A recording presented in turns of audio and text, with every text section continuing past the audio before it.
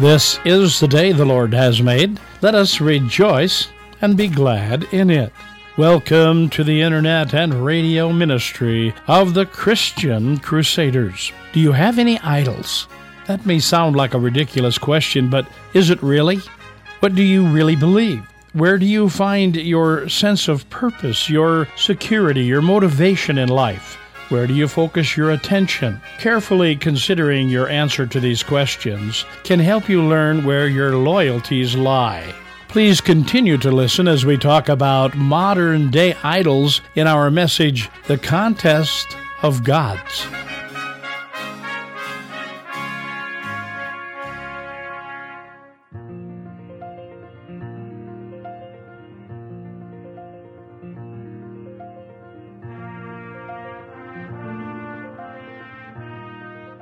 If God were in a contest, would he win? I suppose it depends on who you believe God is and what he is able to do. Today on this Reformation Sunday, we want to visit Mount Carmel and a contest between the gods of Baal and Yahweh, the Lord our God. Let's pray. Heavenly Father, as we worship together today and look into this Old Testament story of your revealed power, strengthen our faith and renew our commitment to you. In Jesus' name, Amen. Today's scripture is recorded in 1 Kings 18, beginning with verse 19. Elijah said to Ahab, "Send and gather to me all Israel at Mount Carmel, together with 450 prophets of Baal, 400 prophets of Asherah who eat at Jezebel's table." So Ahab sent a message among all the sons of Israel and brought the prophets together at Mount Carmel. Elijah came near to all the people and said, "How long will you hesitate between two opinions? If the Lord is God, follow him, but if Baal, follow him." But the people did not answer him a word. Then Elijah said to the people, "I alone am left a prophet of the Lord, but Baal's prophets are 450 men. Now let them give us 2 oxen. Let them choose 1 ox for themselves and cut it up and put it on the wood and put no fire under it. And I will prepare the other ox and lay it on the wood, and I will not put fire under it. Then you call on the name of your God, and I will call on the name of the Lord. And the God who answers by fire, he is God." And all the people said, "That is a good idea." So Elijah said to the prophets of Baal, "Choose 1 ox for yourselves and prepare it first, for you are many, and call on the name of the Lord your God, but put no fire under it." Then they took the ox which was given them, and they prepared it, and called on the name of Baal from morning until noon, saying, "O Baal, answer us." But there was no voice, and no one answered. And they leaped, dancing, about the altar which they had made. It came about at noon that Elijah mocked them and said, "Call out with a loud voice, for he is a god. Either he's occupied or gone aside, or he's on a journey, or perhaps he's asleep and needs to be awakened." So they cried with a loud voice and cut themselves according to their custom with swords and lances until the blood gushed out on them. When midday was past, they raved until the time of the offering of the evening sacrifice, but there was no voice, no one answered, and no one paid attention. Then Elijah said to all the people, "Come near me." So all the people came near him. He repaired the altar of the Lord, which had been torn down. Elijah took 12 stones according to the number of the 12 tribes of the sons of Jacob, to whom the word of the Lord had come, saying, "Israel shall be your name."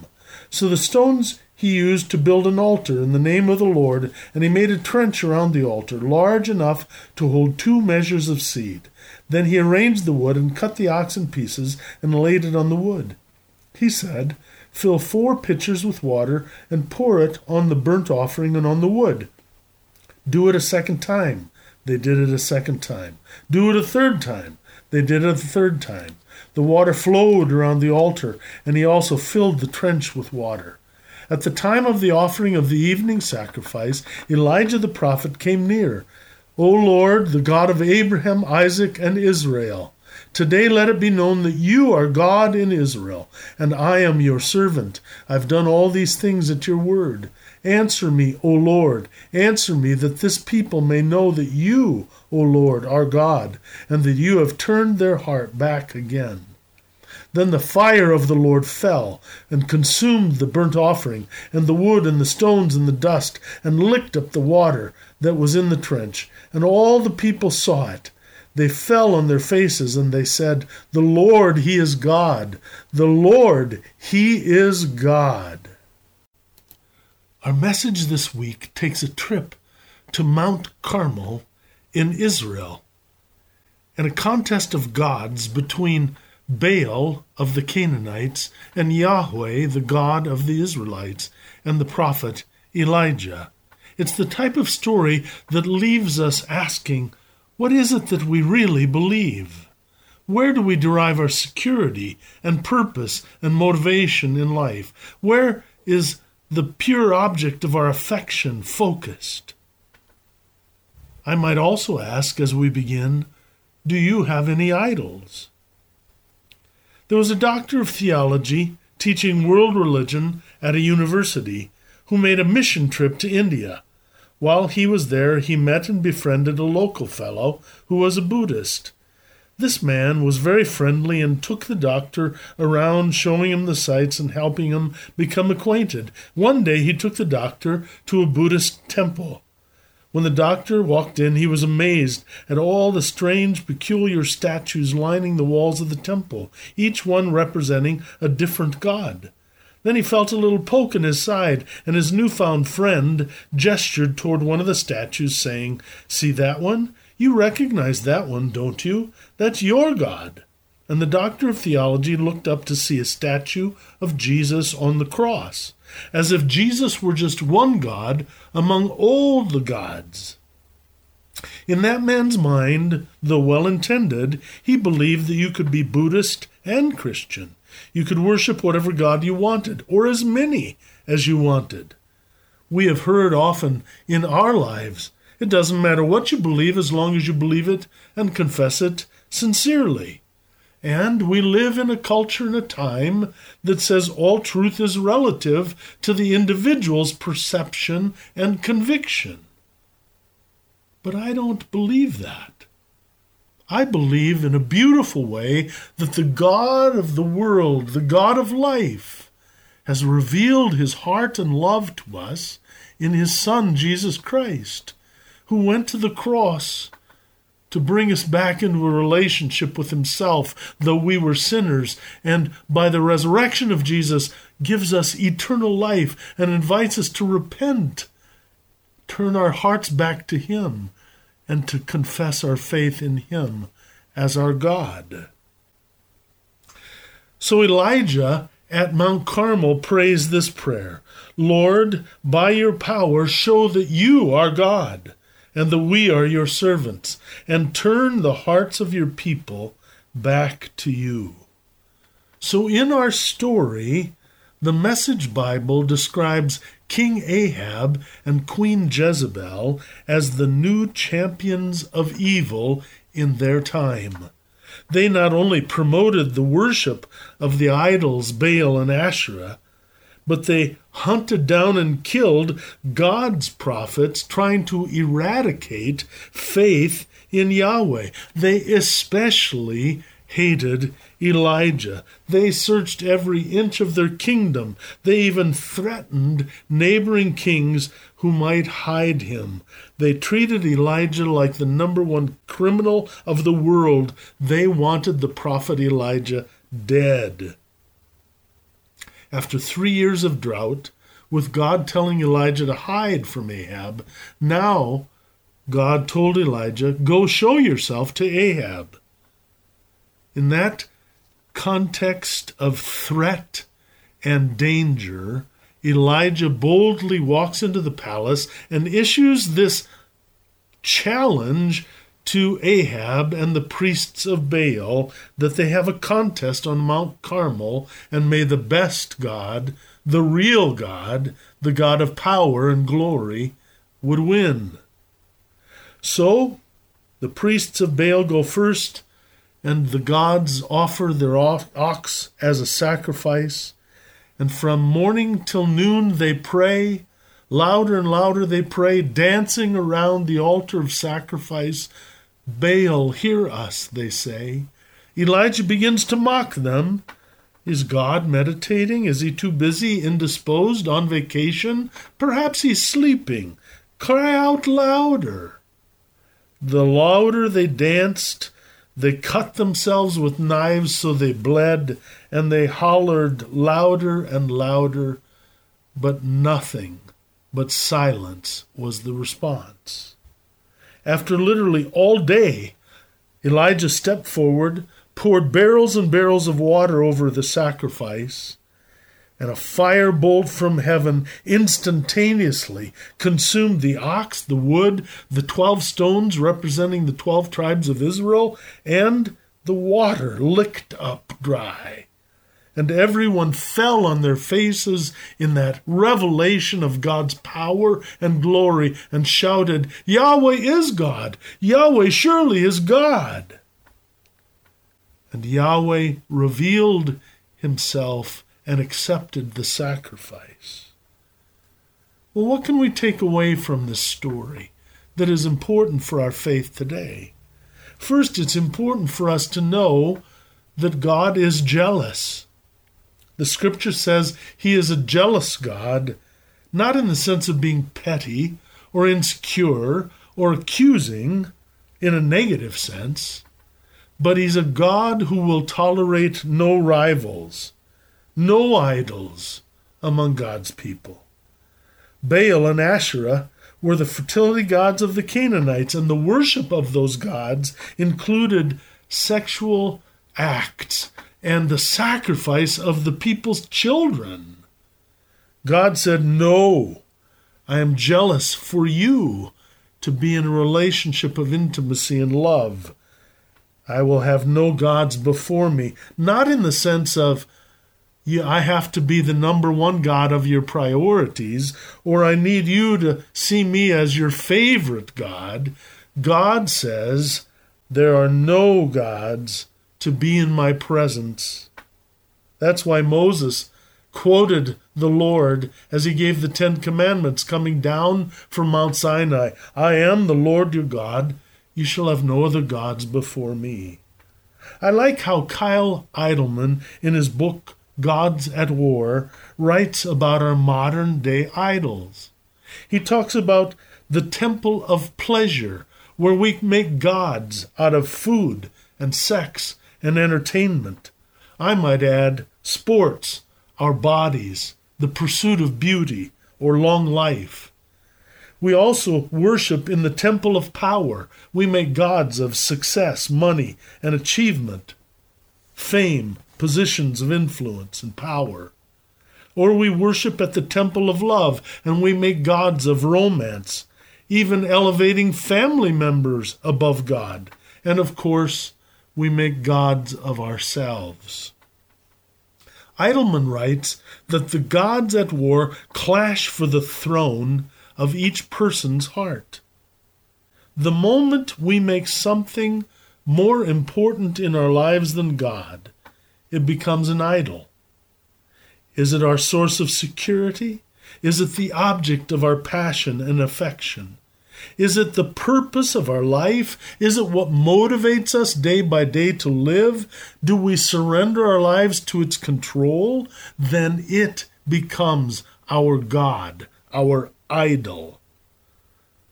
Perhaps subconsciously, we are unaware that things have crept into our life that have become more important than God himself. So the contest at Mount Carmel is still relevant. By the way, Mount Carmel sounds like a Dairy Queen sundae, doesn't it? But at Mount Carmel, God showed his power and glory in a raw, explosive, awesome, lightning bolt of fire. He revealed himself in a jaw-breaking moment, a flash of power.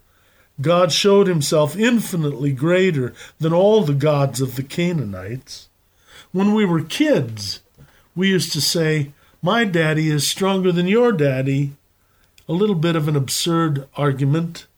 Maybe we could say, "Yahweh is stronger than your God, Baal," which is a foolish way to say it, because those other gods don't even exist.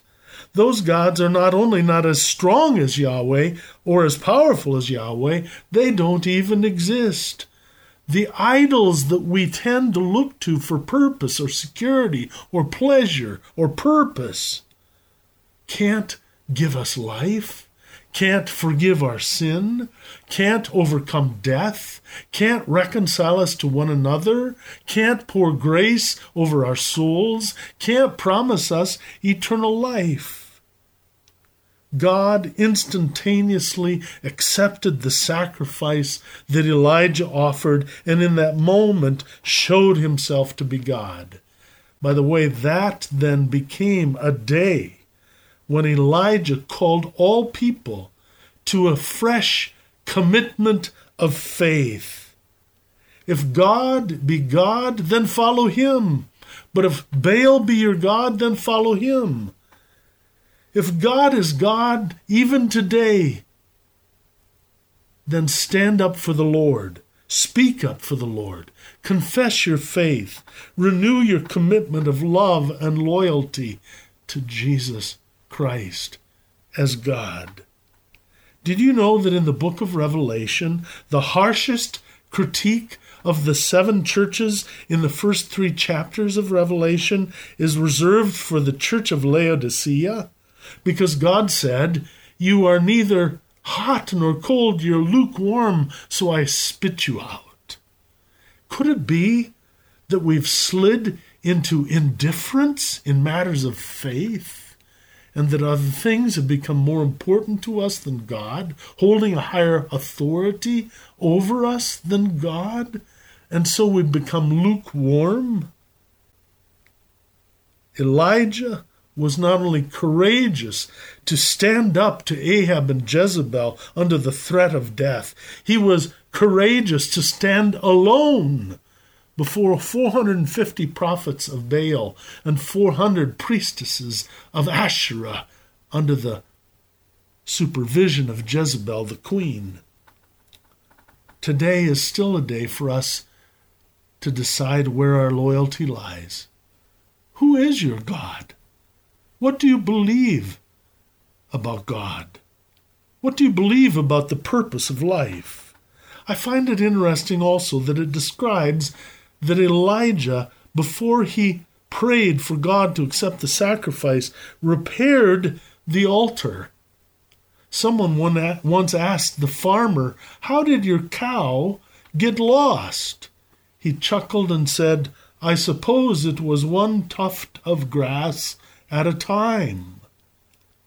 Could it be that you have slowly wandered away from the loyalty of your heart to the Lord God, who's revealed his love to you in Jesus, his Son, our Savior?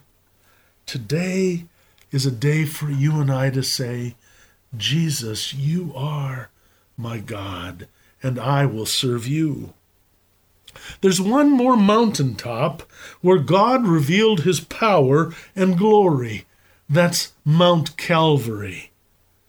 And it wasn't awesome, raw, explosive power, but this time it was paradoxical power when the perfect and holy Son of God, named Jesus, was placed on a cross outside the gates of Jerusalem, and his bruised and bloody body was nailed to a cross, and he hung suspended between heaven and earth until he could breathe no more, and said, "It is finished.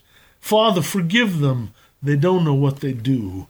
And God's power was never more powerfully poured out, and his grace flooded all human hearts more fully than in the moment where Jesus, the Son of God, our Savior, gave his life on the cross. But there's more. On resurrection morning, all of creation shook as Jesus, the Lord of life, who was dead, was brought back to life, never to die again. And so God, in Jesus' name, shows his power and glory by offering us eternal life. Jesus is the God who saves, and the revelation of his power shows love that is beyond our understanding. Today I ask you, to place your faith in Him. Amen. Please join me in prayer. Dear Lord, you have shown your power and glory at Mount Carmel and at Mount Calvary, and in the resurrection of Jesus the Lord from the dead. You are worthy of our trust. You are the Lord of grace and mercy and life. We are your servants for Jesus' sake. Turn the hearts of all people to you, O Lord. Amen. Hear this benediction. The Lord bless us and keep us. The Lord make his face shine on us and be gracious to us. The Lord look upon us with favor and give us his peace. Amen. You've been worshiping with the radio and internet ministry of the Christian Crusaders. We pray today's message has provided you with the encouragement you need to stay your loyalties on Jesus Christ, who is more powerful than any other gods we may have in this world.